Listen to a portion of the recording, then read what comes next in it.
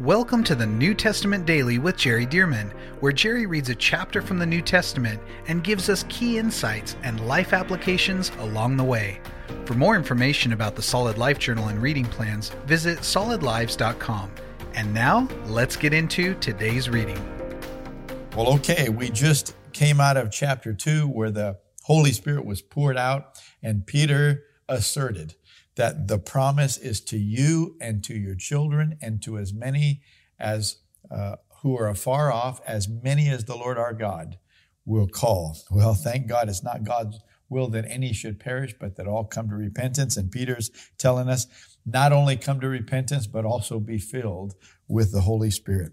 So here we are, Acts chapter 3 now, and it ended the chapter in chapter 2 to say that the church was meeting consistently in the temple and from house to house, and that the Lord was adding to the church daily those who were being saved. So we go into chapter 3, and here's what it says. Now Peter and John went up together to the temple at the hour of prayer, the 9th hour. We're talking about 3 p.m. prayer in the temple. Verse 2, and a certain man, lame from his mother's womb, was carried, whom they laid daily at the gate of the temple, which is called Beautiful, to ask alms from those who entered the temple, who, seeing Peter and John about to go into the temple, asked for alms. Now, this man had never in his whole life walked. So, lame from his mother's womb, he'd never walked. So you can imagine the muscles did not look like muscles. The legs did not look like normal legs. Just skinny, frail things, no doubt, could never walk. And he's begging at the gate Beautiful, going into the temple. He's asking for alms. He's asking for some coins. Could you give some help to me, a beggar and a lame man? So it goes on to say, and fixing his eyes on him, the lame man, with John, Peter said. So Peter locked eyes with him. And laid hold of this guy, looked at him, and he said this, look at us. So apparently the man was not actually looking at him yet. He said, look at us. Verse 5, so he gave them his attention, expecting to receive something from them. So this lame man is thinking, well, they must be asking me to look so that they could put something in my cup or whatever it is he was holding out there. So it says, expecting to receive something from them. Then Peter said, silver and gold I do not have. I don't have money to give you, okay? Silver and gold I do not have, but what I do have. Listen to that. But what I do have. Isn't that interesting? I don't have money to give you, but what I do have. Well, what did he have? Well, let's find out. But what I do have, I give you. In the name of Jesus Christ of Nazareth, rise up and walk. Well, what did he have? He had the authority in the name of Jesus. And we also know from the previous chapter that he had the fullness of the Holy Spirit. This also requires, I think, that we remember that when Jesus first sent out the 12 apostles in Matthew chapter 10, he said, freely you have received, freely give. Freely you have received, freely give.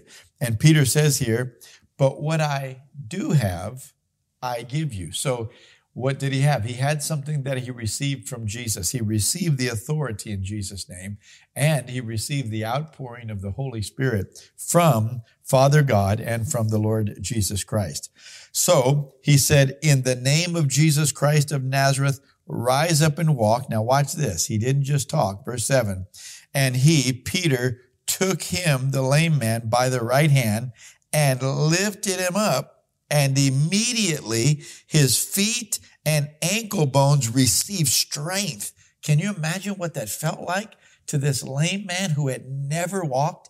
And all of a sudden, somebody might say, oh, I got a chill down my spine, or man, I just felt electricity all over my body or something, right? Man, this man felt like, I don't know how else to make a sound effect, but bzzz. This man felt something, feeling strength shoot into his legs and strengthened his feet, his ankle bones, his legs. It says, and immediately his feet and ankle bones received strength. So he, leaping up, this man who had never walked, leaped up, stood and walked and entered the temple with Peter and John. See, Peter and John are on their way into the temple to pray. Well, this man went with them. It says he, leaping up, stood and walked and entered the temple with them, walking, leaping, and praising God. Well, I see at least two miracles here. Number one, the miracle, or it's really a healing. It's really a healing. His legs were completely healed. Okay, so that's one, if we could call it a miracle in a generality. It's a supernatural event. His legs were healed by the power of God. And so that's one. But the second is, even if your legs went from being lame to being healed, that doesn't mean that you're coordinated. That doesn't mean that you know how to walk. The man had never walked before.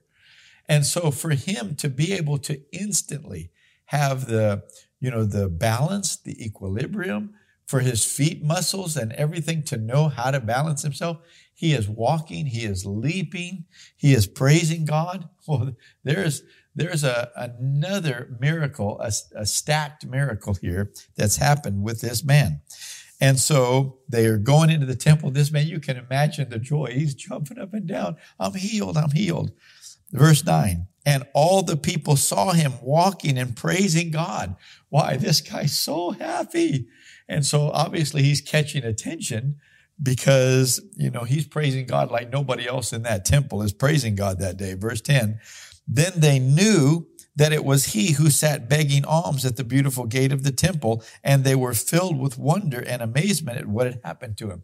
So these people, they realized, that's the guy we pass all the time at the beautiful gate who begs for alms. And look at him. He's walking. He's healthy. And so they're filled, notice, not with faith. They're filled with wonder and amazement at what had happened to him. Verse 11, now as the lame man who was healed held on to Peter and John, he wasn't about to let them go. I mean, he knew the power of God rested on them. So as the lame man who was healed held on to Peter and John, all the people ran together to them in the porch, which is called Solomon's, greatly amazed. So this captivated all the people. By the way, the Temple Mount there, where Herod's temple was, the second temple, where Herod's temple was, it is a humongous platform where hundreds of thousands of people could assemble all at once. So we don't know that there were that many at this particular time, though it was a season, it seemed like, coming out of Pentecost. We don't know exactly how far after Pentecost this healing was, but it was shortly thereafter, evidently. So it goes on to say, all the people of the temple started running together to come around and to see this miracle that had happened. And so it said, when all the people ran together to them in the porch, which is called Solomon's, greatly amazed. Verse 12, so when Peter saw it, he responded to the people, men of Israel, why do you marvel at this? Isn't this funny? Peter wants to ask him, why are you marveling at this? Well, they're saying, hello, this is a miracle that's going on here. But Peter said, why do you marvel at this? Listen, or why do you look so intently at us as though by our own power or godliness we made this man walk? The God of Abraham, Isaac, and Jacob. Oh, he's speaking their language. This is the God of the Jews here, and of course our God too. But he said, the God of Abraham, Isaac, and Jacob, the God of our fathers, glorified his servant Jesus. So now he's explaining to them how this miracle happened. And it happened with the God that they all know and love. The God of Abraham, Isaac, and Jacob, the God of our fathers, glorified his servant Jesus, whom you delivered up and denied in the presence of Pilate. Boy, I mean, he's indicting them to say, yeah, this is the power that comes through the man that you delivered to Pilate. He said, whom you delivered up and denied in the presence of Pilate when he was determined to let him go. So notice right there, Peter is convinced that Pilate was determined to let Jesus go. And we talked about this as we read through some of the Gospels, including the Gospel of John. Verse 14, but you denied the Holy One and the just, and asked for a murderer to be granted to you, and killed the Prince of Life. Well, the murderer, of course, was Barabbas, that they asked to be released instead of Jesus. And killed the Prince of Life, whom God, watch this, whom God raised from the dead, of which we are all witnesses. Notice they're giving witness to the resurrection. Notice Jesus said, and you shall receive power when the Holy Spirit comes upon you, and you shall be witnesses to me. Well, we're watching this happen. They're witnessing right now that Jesus was absolutely raised from the dead. It says, of which we are witnesses, verse 16. And his name, oh, this is so important. Don't miss this part. And his name, through faith in his name, has made this man strong, whom you see and know. So Peter is clarifying exactly how this miracle happened. And his name, the name of Jesus, through faith in his name, has made this man strong, whom you see and know. And watch this, lest you think that it's the name of Jesus alone. Yes, the faith which comes through him has given him this perfect soundness in the presence of all. So Peter says, the name of Jesus and faith in his name has made this man strong and whole, as you see today. And then he says, yes, the faith. So what does that tell us? That tells us the name of Jesus has all authority. We know that. He said, all authority has been given to me in heaven and on earth. And so we know that the name of Jesus is the name that contains that authority. However, without faith, the name of Jesus is void. In other words, yes, the name of Jesus has all that authority, but if you don't believe it, you can speak the name of Jesus, but if you don't speak it in faith, you don't really trigger the authority and the power that authority can release. So this is why we have to fill ourselves with the Word of God so that we believe it, so that when we pray, so that when we use the name of Jesus, it activates the power of God. And that's what happened here. They used the name of Jesus in faith. So he says, this is how the man was healed, and his name, Jesus' name, through faith in his name, has made this man strong, whom you see and know. Yes, the faith which comes through him, through Jesus, has given him, this man, this perfect soundness in the presence of you all. Yet now, brethren, I know that you did it in ignorance. So now he's kind of letting them off the hook and saying, I know you didn't realize he really was the Messiah, and that's why it happened. And of course, Jesus needed to die for our sins. So yet now, brethren, I know that you did it in ignorance, as did also your rulers. But those things which God foretold by the mouth of all his prophets, that the Christ, or the Messiah, would suffer, he has thus fulfilled. Repent, therefore, and be converted. I know you did it in ignorance, but you still need to repent of it. Repent, therefore, and be converted, that your sins may be blotted out, so that times of refreshing may come from the presence of the Lord. Oh, there's a lot of things in that one verse. Let me just take a moment here. Repent. That means you need to change your mind. You need to change the way that you're thinking. You need to change the way that you're living. Repent. Turn around, therefore, and be converted. He's talking about being born again. Be changed into one who now puts faith in Jesus, the Messiah. Jesus as the Savior, the Messiah. Repent, therefore, and be converted. Watch this. That your sins may be blotted out. Well, I thought Jesus paid for all the sins. He did. But until we repent, until we confess those sins, until we acknowledge that those sins exist, then it's not covered. In other words, it'd be like somebody says, hey, I'm going down to the grocery store and I'm going to buy $500 worth of groceries for you. Just stock your shelves up. Okay, well, they go down and they can write a check or whatever and say, or leave cash and say, this is for John Smith. Here we go. They're the groceries. But if you don't go down there and admit that you're John Smith and claim it, then you won't get those groceries. And in the same way, Jesus paid for all the sins. But if you don't come and say, I have sins, and I'm putting my faith in God that Jesus paid for these sins, then your sins won't be blotted out, even though they're already paid for. See, so Jesus did his part. Now we need to preach the gospel so that people come and do their part, acknowledging their sins, inviting that payment to apply to their sins. And thank God, God will always be faithful to do that if they'll repent. So he says, repent therefore and be converted that your sins may be blotted out. Watch this. And notice there's no doubt in that. Nobody is going to humbly repent and not have their sins blotted out because Jesus paid for them. God wants to forgive sin. But watch this. So that times of refreshing may come from the presence of the Lord. See, when you get born again and the presence of the Lord comes in you and on you, oh, you begin to be refreshed, even in the middle of hard times. We have the peace that passes all understanding, don't we? We have the joy of the Lord. We have the fullness of the Spirit. So he says that times of refreshing may come from the presence of the Lord. This is why when we come into worship that we shouldn't just sing songs, but we should enter into the presence of the Lord because that's where we'll be refreshed. Times of refreshing may come from the presence of the Lord. And, he goes on to say, and that he may send Jesus Christ, the Messiah, who was preached to you before, whom heaven must receive, watch this, until the times of restoration of all things. So Jesus is seated at the right hand of the Father right now. We know that. But he's not going to stay there. He's going to come back again. But he's going to stay there, notice, until the times of restoration of all things. There is a time that the prophets have prophesied would come to pass at the end of the age where Jesus comes back to the earth. He judges the wicked.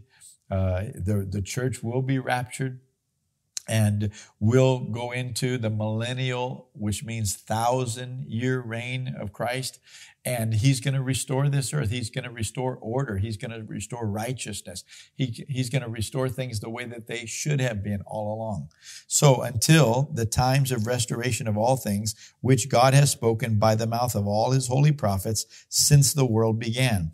Verse 22, for Moses truly said to the fathers, the Lord your God will raise up for you a prophet like me, that's Jesus, from your brethren, him, and when it says from your brethren, it's talking about from Israel, from the Jewish people, as we'd say it today, from Abraham, Isaac, and Jacob. Well, we know that Jesus was born of the tribe of Judah.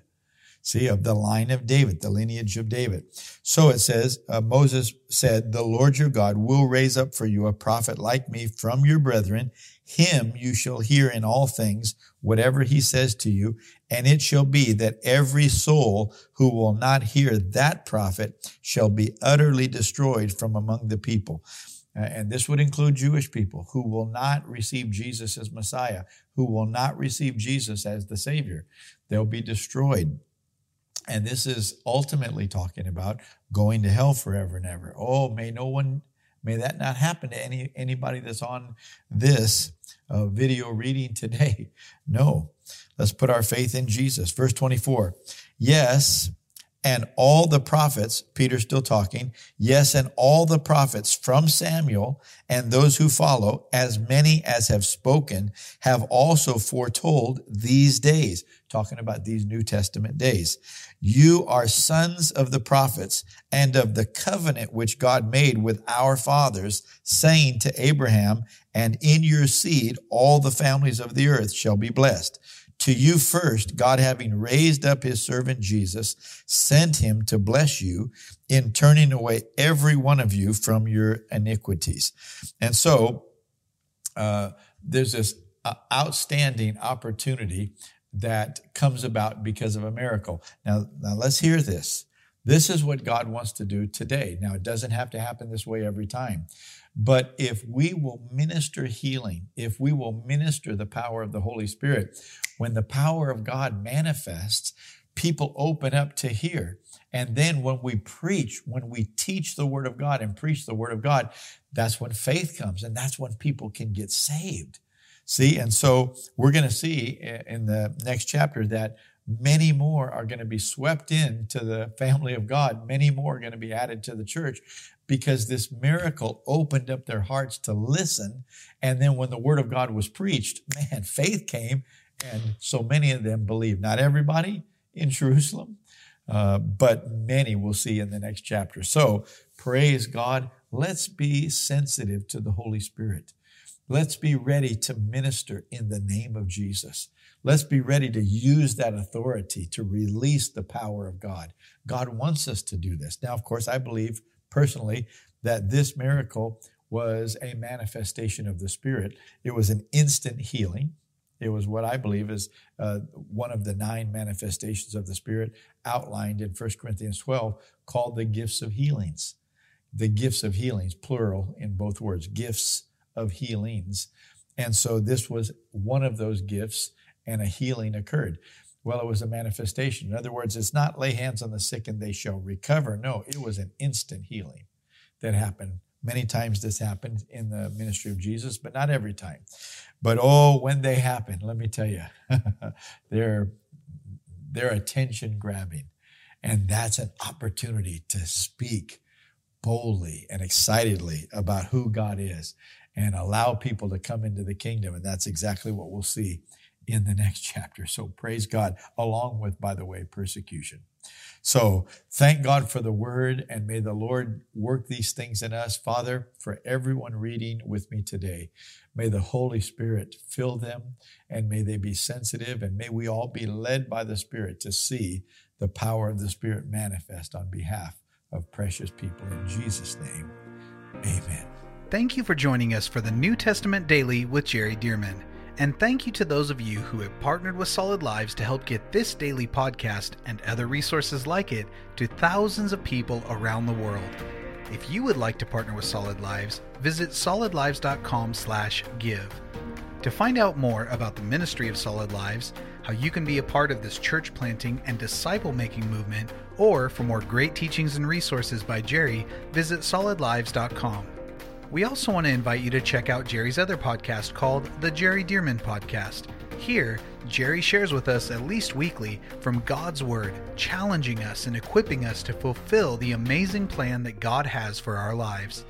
You can find links to this podcast as well as Jerry's YouTube channel online at solidlives.com. Thank you again so much for joining us, and we'll see you right here tomorrow as we jump into the New Testament Daily with Jerry Dirmann.